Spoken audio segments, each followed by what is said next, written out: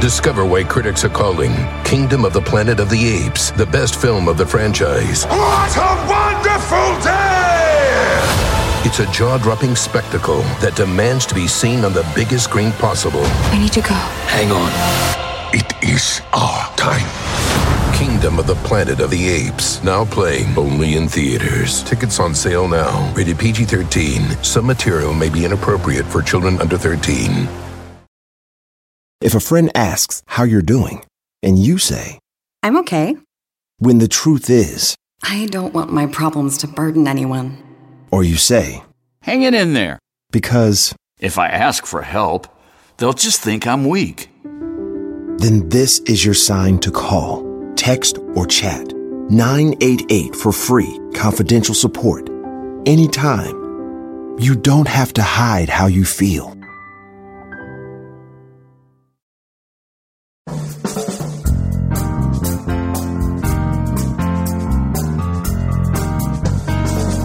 Brett McKay here, and welcome to another edition of the Art of Manliness podcast. We don't often think of work when we think of Henry David Thoreau. We think of Thoreau living with his family or loafing around at a cabin at Walden, and mostly spending his days walking and enjoying nature. We know he did some writing, sure, but often think of him as being largely the abstract thinker type. But Thoreau was a man of much practical skill who lived a life of both thought and action. He did all kinds of work, from carpentry to surveying to helping raise Ralph Waldo Emerson's kids, and thought a lot about the nature of work, both the paid variety and the kind that's necessary for simply sustaining day-to-day life. Today on the show, John Cagg, professor of philosophy and the co-author of Henry at Work, Thoreau and Making a Living, shares some of Thoreau's insights on work with us. We discuss what Thoreau can teach us about the value of resignation, the importance of continuing to work with your hands to maintain what Thoreau called your vital heat, what makes for meaningful work, and the trap of working in bad faith. We end our conversation with a call to consider what you're really being paid for in your job and the true cost of the things you buy. After the show's over, check out our show notes at aom.is/Henry at Work.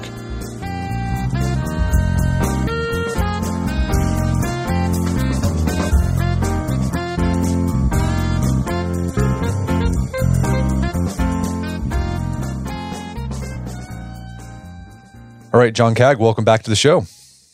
Oh, thanks so much for having me. I really appreciate it. So we had you on before to talk about your hike with Nietzsche. Then we also talked about your experience with The Pragmatist by this library you found in the middle of the New England woods.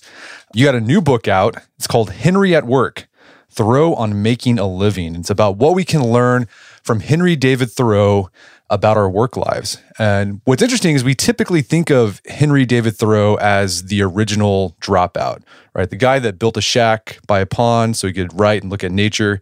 But you and your co-author, you make the case that Thoreau has a lot to teach us about work. So let's start off with Thoreau's work life. What was his work life like? What did he do to make a living? Yeah, I mean, we think about Thoreau going off to Walden and we think, oh, this is just a nice vacation. But really what Thoreau is doing when he goes to Walden is he's attempting to live deliberately. He says this at the beginning of Walden. He says, I went to the woods to live deliberately so that I didn't get to the end of my life and discover that I haven't lived. But also what we sometimes forget is that Thoreau worked his butt off at Walden. Over the last 15 years, some authors have criticized Thoreau for the help that he received while he was at Walden Pond for 2 years, 2 months, and 2 days. But when we really look at Thoreau's day in and day out life at the pond, what he's trying to do is he's trying to sustain himself through his work. He's trying to build his own house. He's trying to grow his own crops, grow his own food, mend his own clothes, and also write two of the greatest pieces of American letters, Walden and this famous essay called Civil Disobedience. So if you think about Thoreau as a loafer or a lotus eater, you're sort of off base here. I mean, Thoreau worked his entire life. You don't write a 2 million word journal just by sort of sitting on your hands and doing nothing. Sometimes we don't think about writing as real work, but it was for Thoreau. But he was also a sort of manual laborer in a way that many of us have come to reappreciate or appreciate once again during the pandemic. And the pandemic is basically a time when we've had to reevaluate our work life and work-life balance. And Thoreau's a really good one to start us on that path.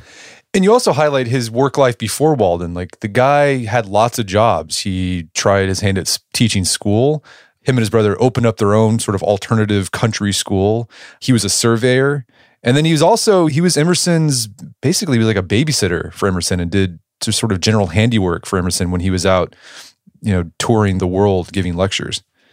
That's right. I mean, if we think about Thoreau's early life, it really was a childhood of a working class or middle class family where he wasn't the famous author that wrote Walden.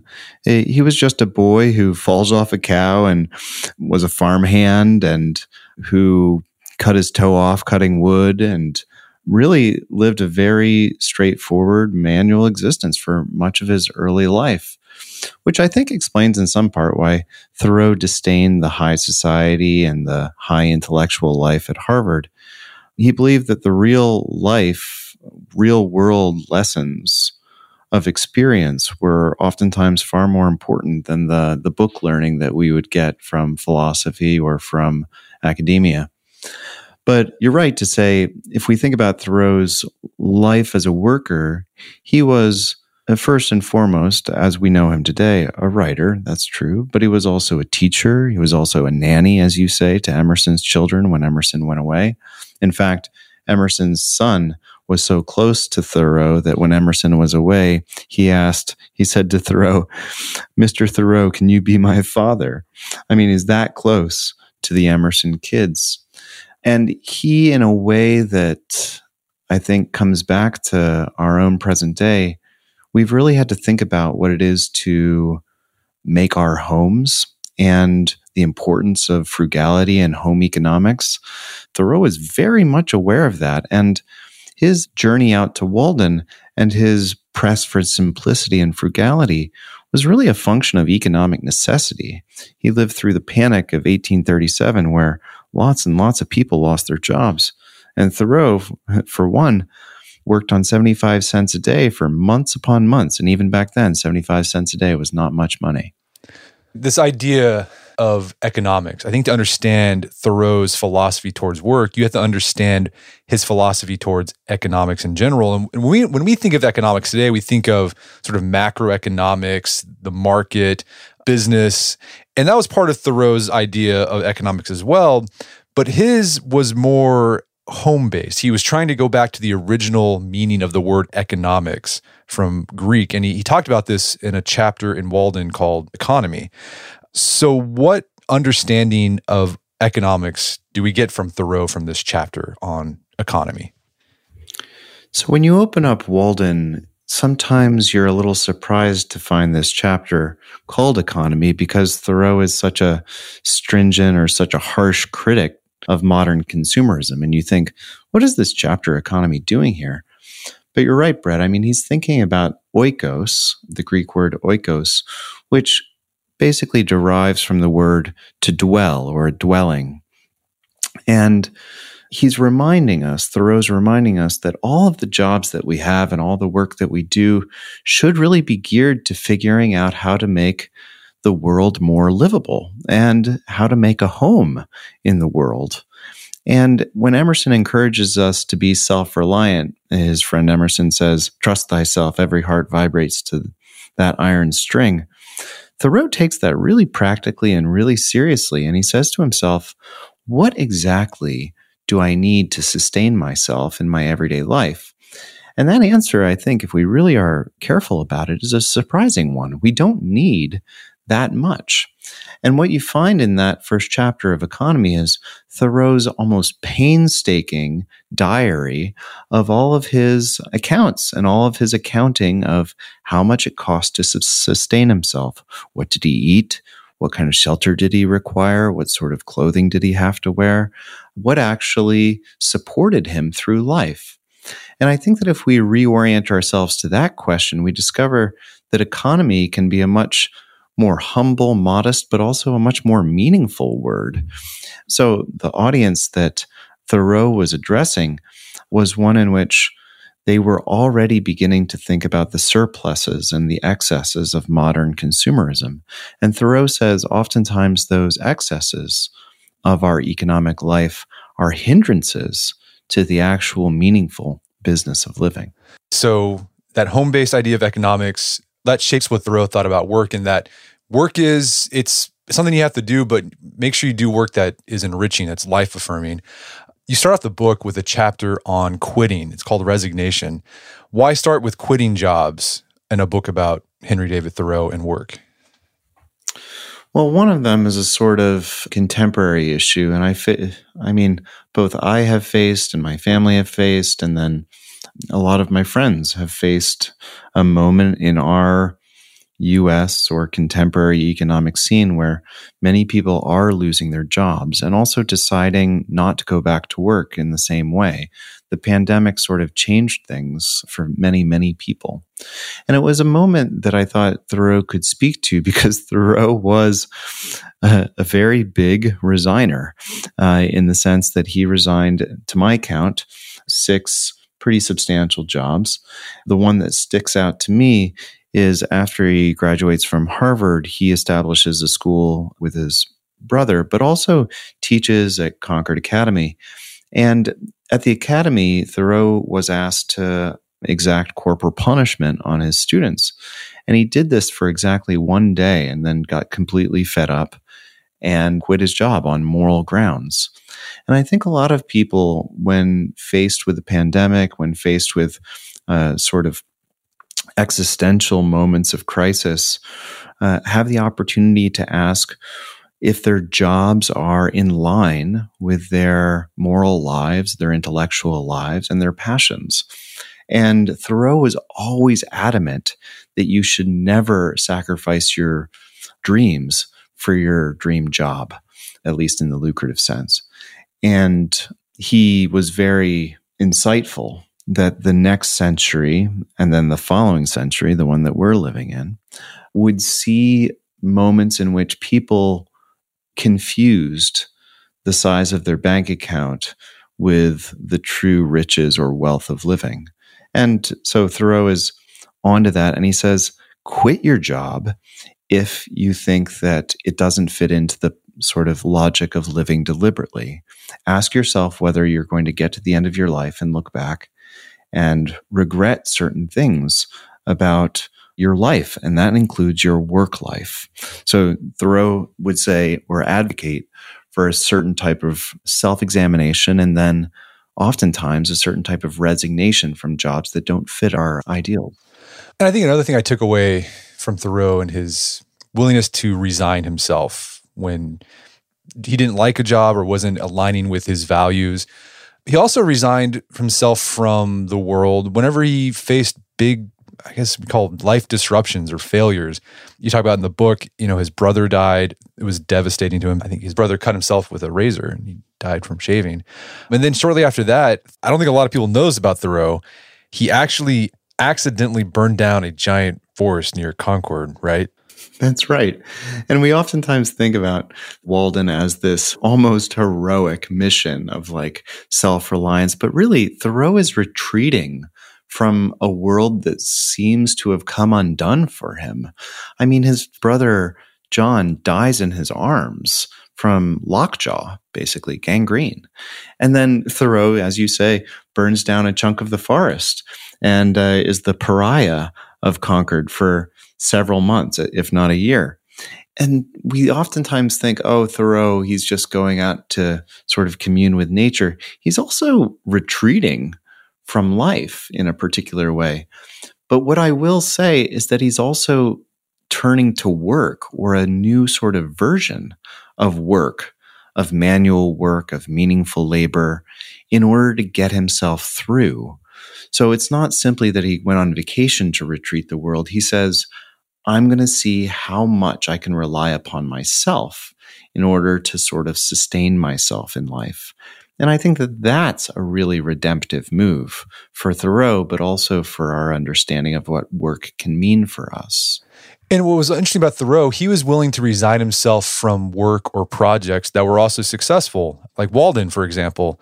At the end of it, when he writes, like, why did I leave Walden?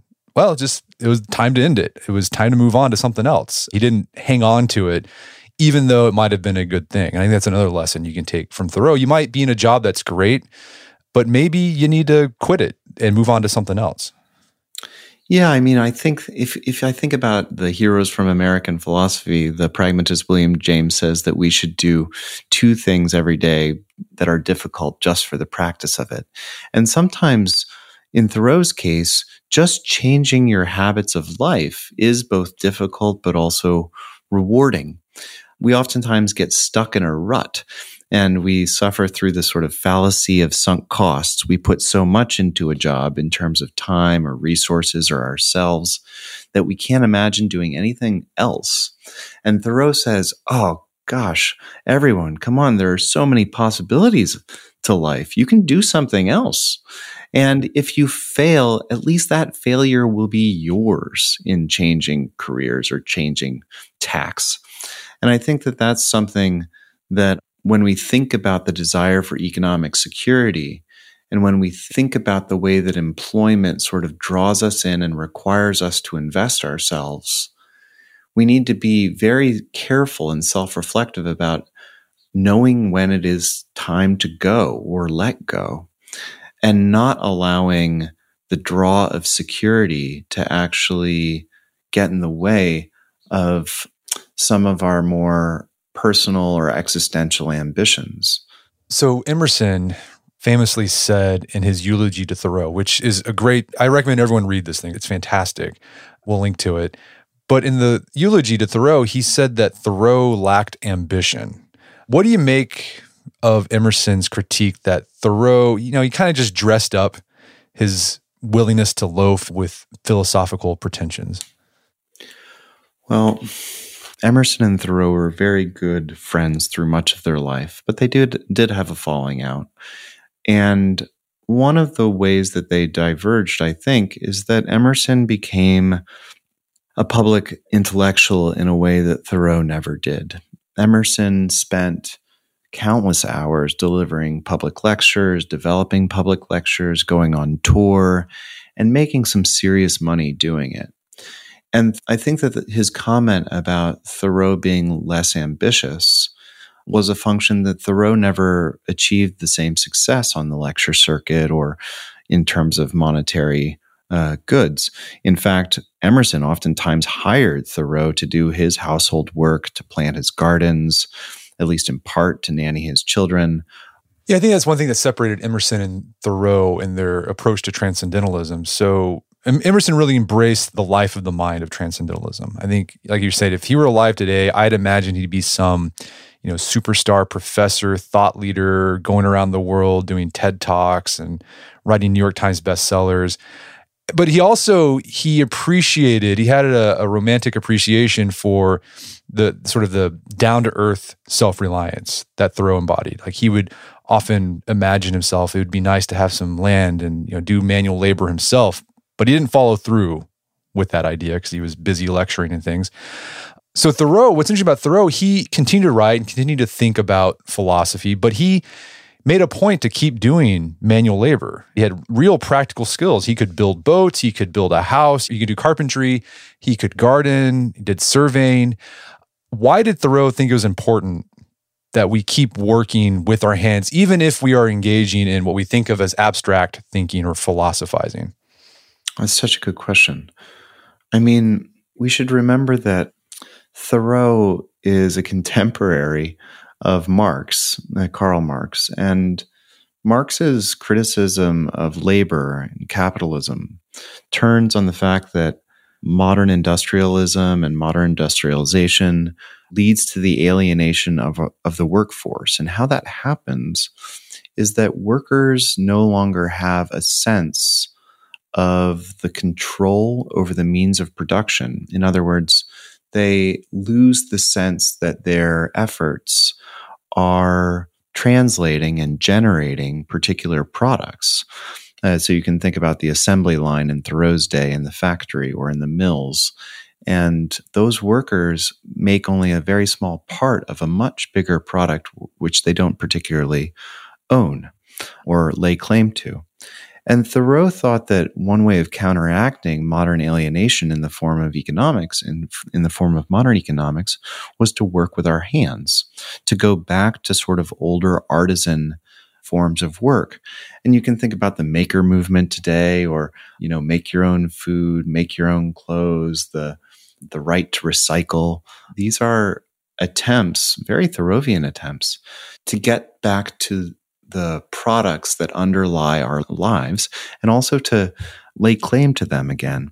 So I think Thoreau, more than Emerson, said, let's see what my hands can actually do. And the front cover of the book of Henry at Work is Thoreau up on his ladder fixing his cabin at Walden, or putting his cabin together at Walden.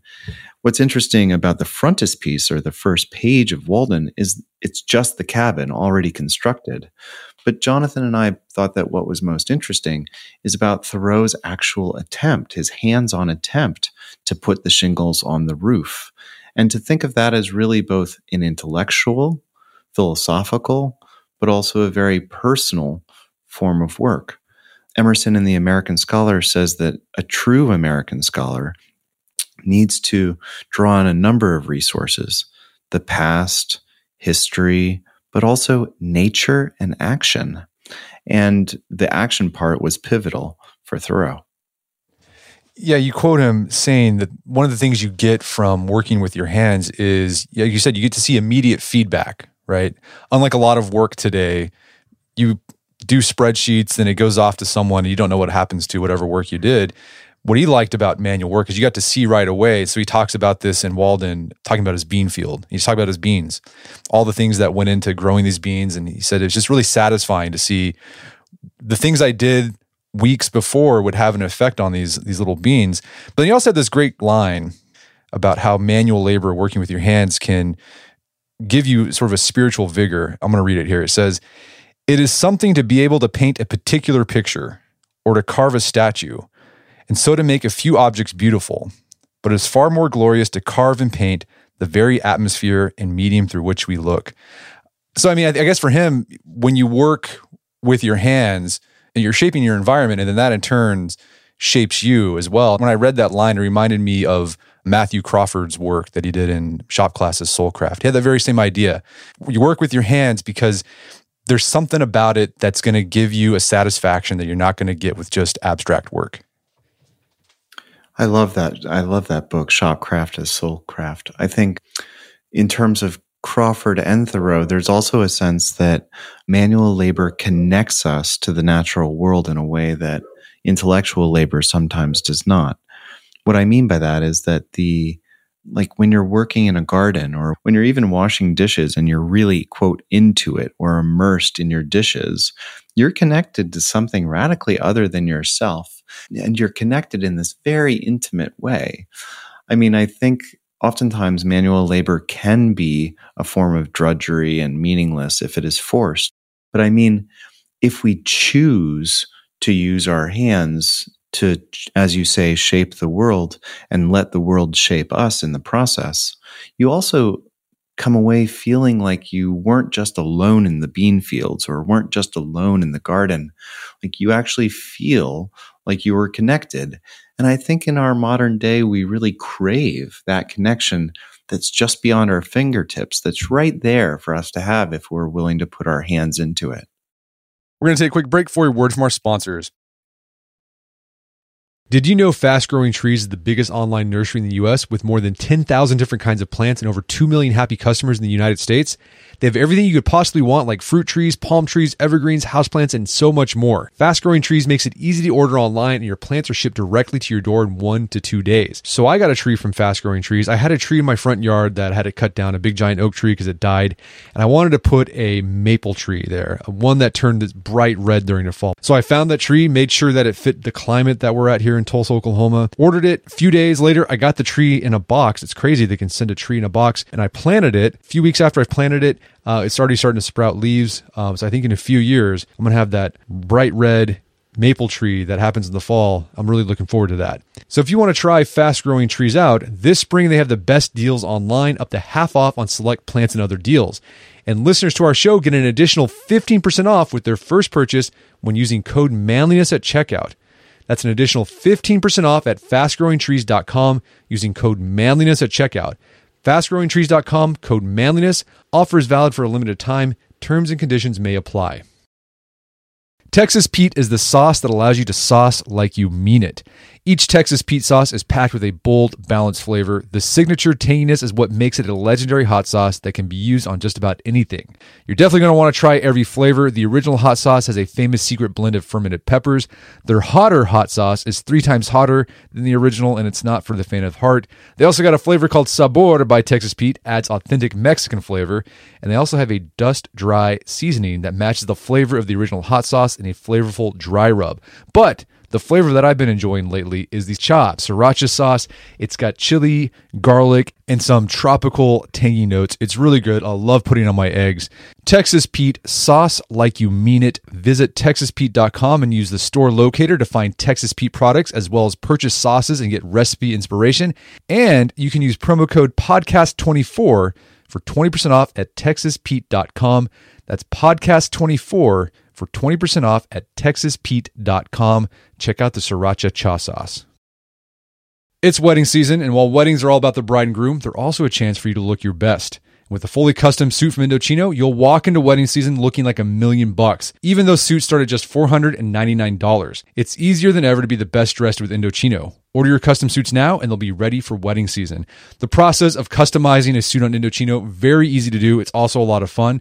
I've talked about my navy blue suit I've gotten from Indochino. First off, you can decide how the jacket is, how you want the pockets on the jacket to be, how you want the lapels, the vent on the back, the lining. On the pants, you can decide you want pleats or no pleats. I went no pleats on my pants on this one. And then you do the measuring process. You'll need someone to help you, but they have this very easy to follow guide.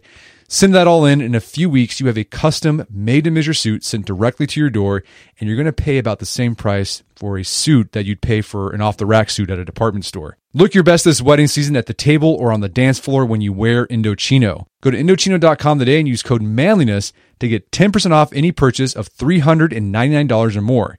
That's INDOCHINO.com, promo code manliness. Check it out today.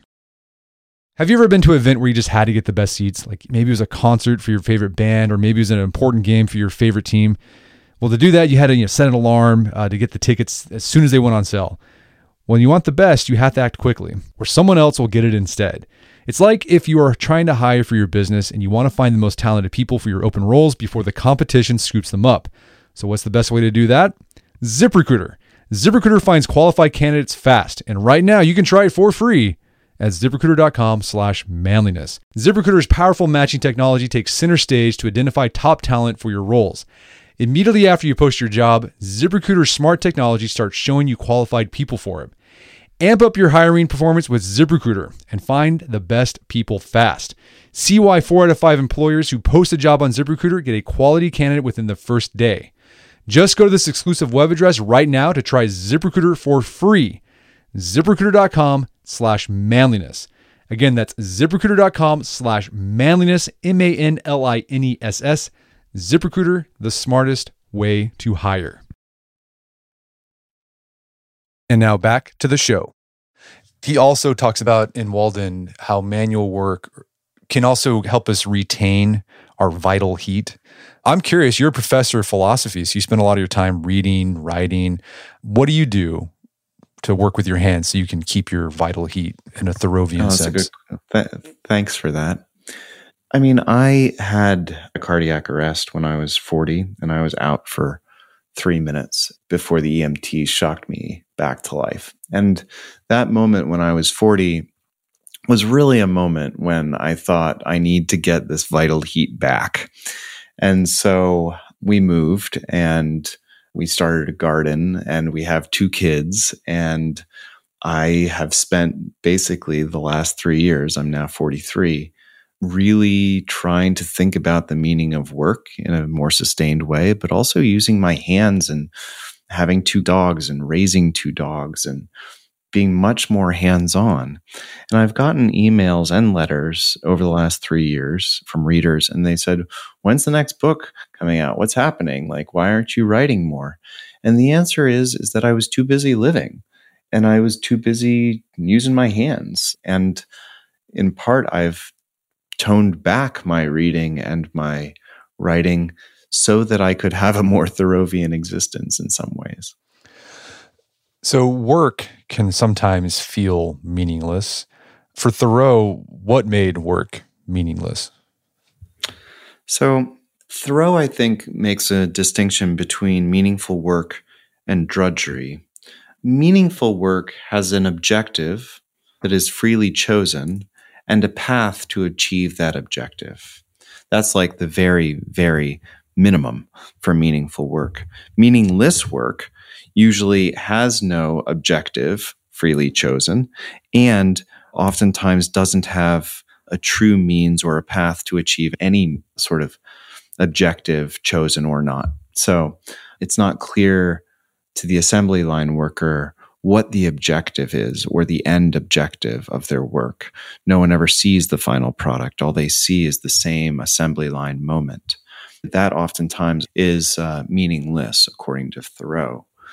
And meaningful work is utterly personal. It's the type of work that you feel like when you do it, that you are fully suited to that particular task, that the universe has sort of picked it out for you, that you're not just some sort of fungible part that somebody else could, step in and do exactly the same job. It's personal and it's unique. Well, to that second point, I think that's one reason why Thoreau is such a great resigner, right? The more he resigned from stuff, he was able to figure out what was the thing that he was suited for.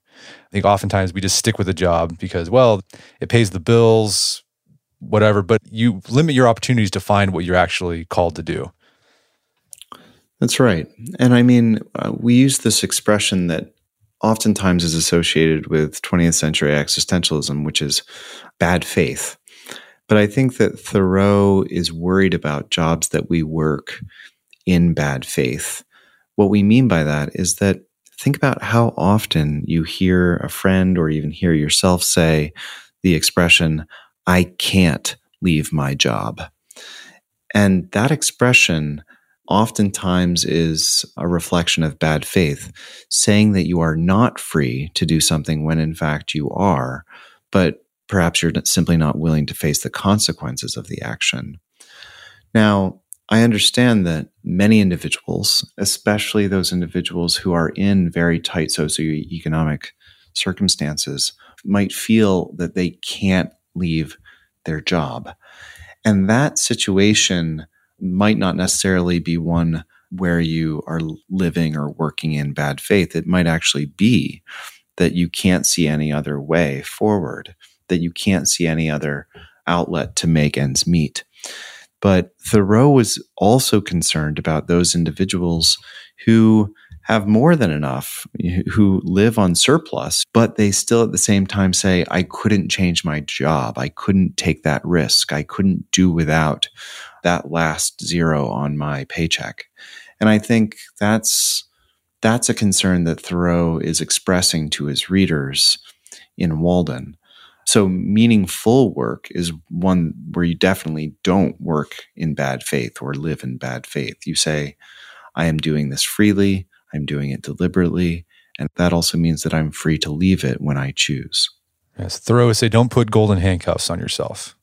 Do not. What would Thoreau say to those situations where there's work you have to do? It feels like drudgery. You can't escape. It doesn't have to be work for money. It could be, you talk about this in the book, I think it was either you or your co-author, taking care of their mother as she was, in her last few years.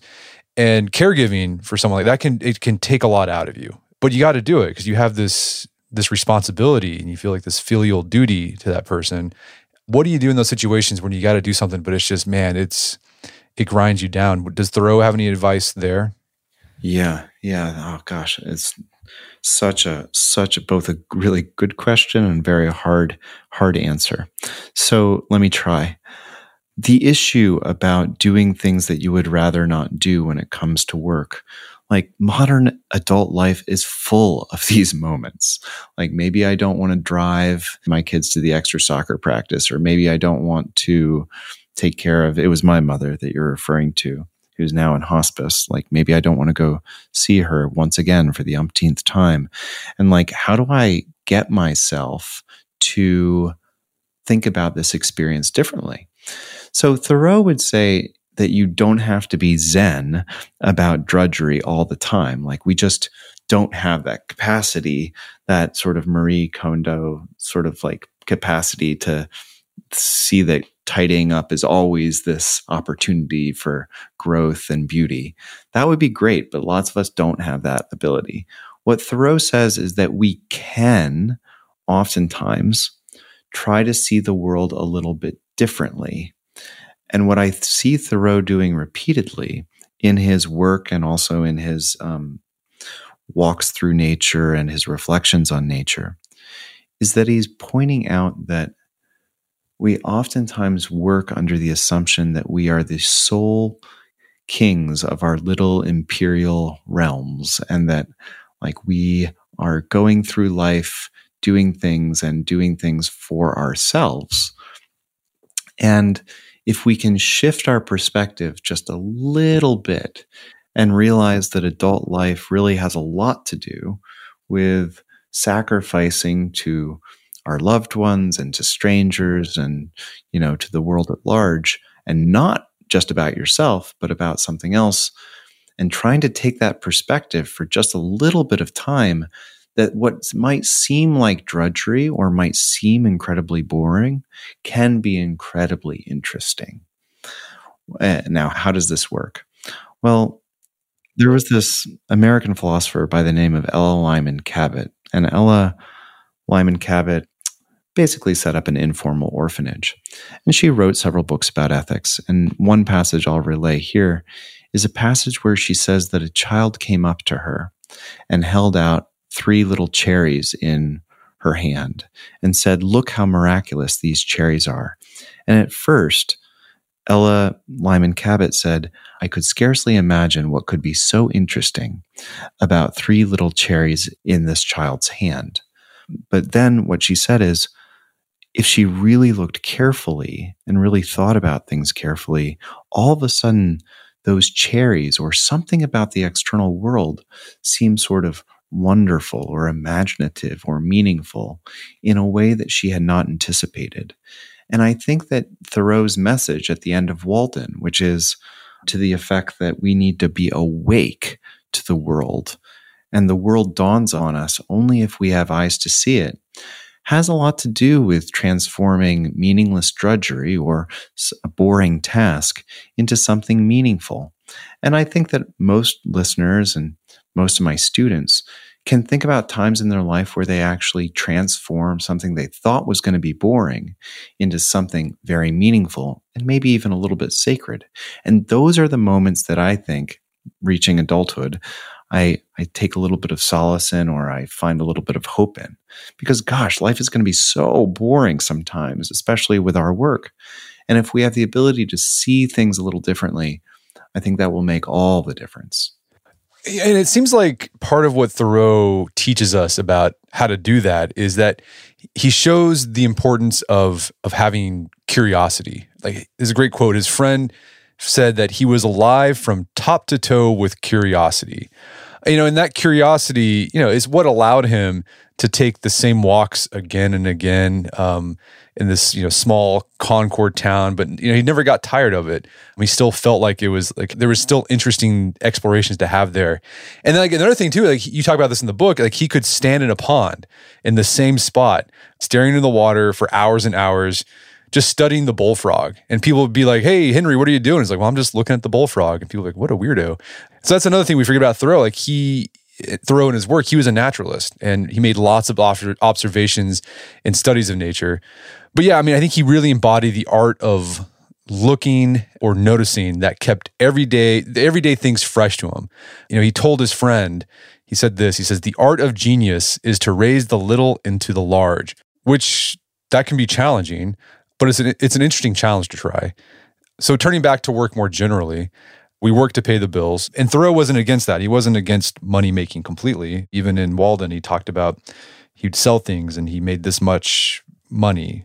But how did he think about the relationship between work and money? What was his idea of compensation? Like, besides the dollar value that we get from our work, what else was he thinking about? Does that make sense? It does, yeah.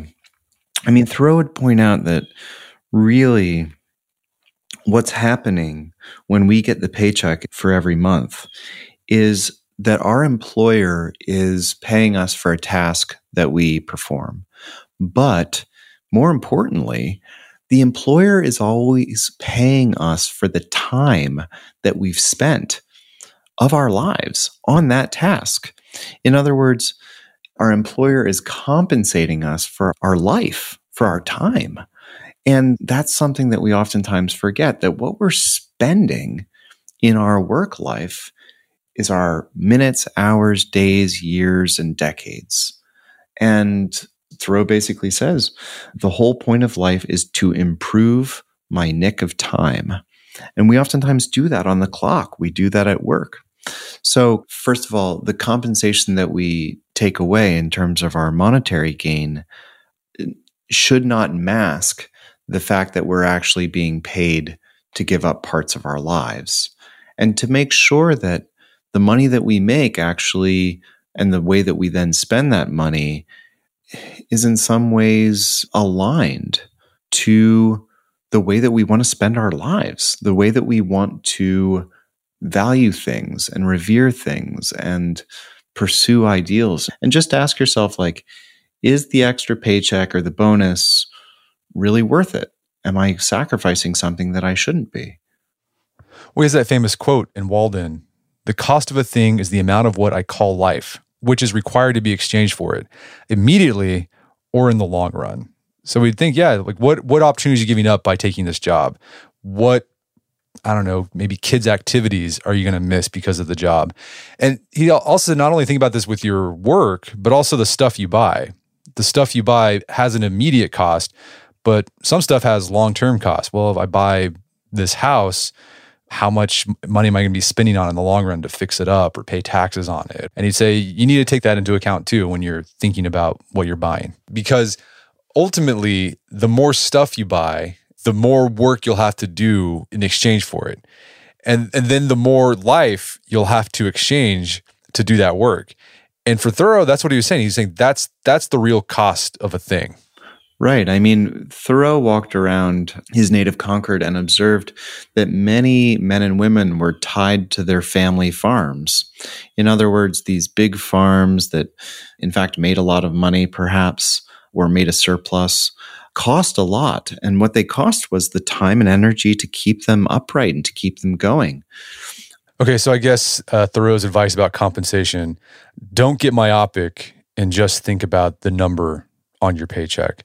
You also have to think about other things that you'll have to give up for it, your time, and maybe even your values. I'm reminded a little bit, a friend recently asked me, he goes, "When were you most happy with your job?" And I said to him, well, it was when I was teaching community college, when I was in grad school. And I remember making, $14,000 a year in grad school and thinking that that was a lot of money and that was more than enough. Granted, I didn't have kids, but at least those moments of frugality and those sort of moments of forced frugality remind me that I can be happy on less. And I think that that's really Thoreau's takeaway on the notion of compensation and modern compensation. We could probably be happy with less, or many of us could. I love how you end the book, you and your co-author in the book, talking about kind of sum up, what does it mean to work in a Thoreauvian sense? And you have this great quote from him. He says, "I say to myself, do a little more of that work which you have confessed to be good."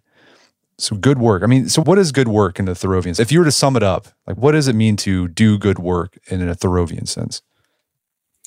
So we say in the book, that this type of goodness, Thoreauvian goodness, doesn't necessarily turn on God's grace or the permission of some sort of higher power, but on one's willingness and ability to confess that the task was good.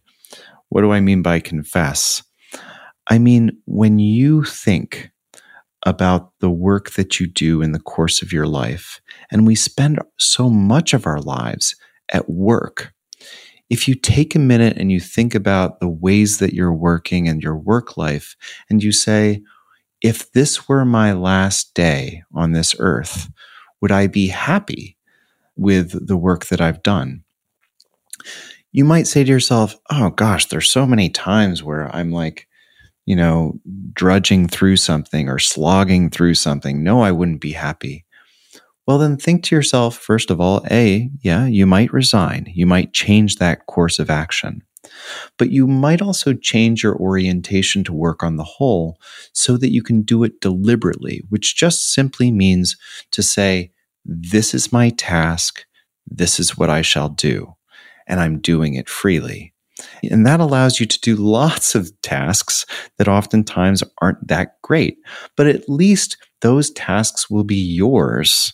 You'll say to yourself, and this is what I mean by confess, it's basically to say, this is my life, this is my task, I will get to work on it, and I'm free to decide to do this or to do otherwise. That, I think, is what makes a Thoreauvian moment of work a good work. It's simply to say that I've claimed that moment of work or labor in a real way where at the end I'd be satisfied that I had done so. So work in good faith goes back to that. Yeah. Yeah. Well, John, this has been a great conversation. Where can people go to learn more about the book and your work? The book comes out June 13th. I would encourage folks to go to Princeton University Press's website and not necessarily to Amazon, but that's up to them. And I really, really hope that the book helps a lot of people rethink the way that they approach their work life and also vacations, also the moments when we don't necessarily have to work. So that's my hope. Well, John Cag, thanks for your time. It's been a pleasure. Thanks so much. I really appreciate it. My guest today was John Cag. He's the co-author of the book, Henry at Work, Thoreau on Making a Living. It's available for pre-order at Princeton University Press. We'll put a link to the show notes where you can pre-order it. Also, check out our show notes at aom.is/Henry at Work, where you can find links to resources where we delve deeper into this topic.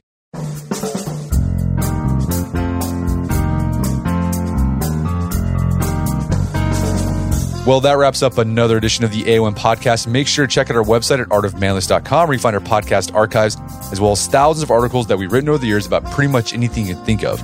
And if you'd like to enjoy ad-free episodes of the AOM podcast, you can do so on Stitcher Premium. Head over to StitcherPremium.com, sign up, use code manliness to check out for a free month trial. Once you're signed up, download the Stitcher app on Android or iOS, and you can start enjoying ad-free episodes of the AOM podcast. And if you haven't done so already, I'd appreciate if you take 1 minute to give us a review on Apple Podcasts or Spotify. It helps out a lot. And if you've done that already, thank you. Please consider sharing the show with a friend or family member who you think would get something out of it. As always, thank you for the continued support. Until next time, it's Brett McKay. Remind you to listen to the AOM podcast, but put what you've heard into action.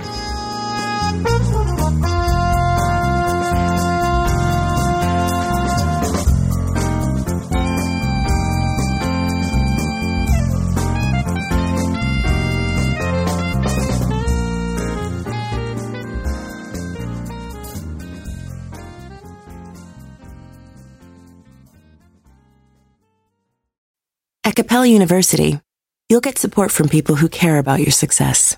From before you enroll to after you graduate, pursue your goals knowing help is available when you need it. Imagine your future differently at capella.edu.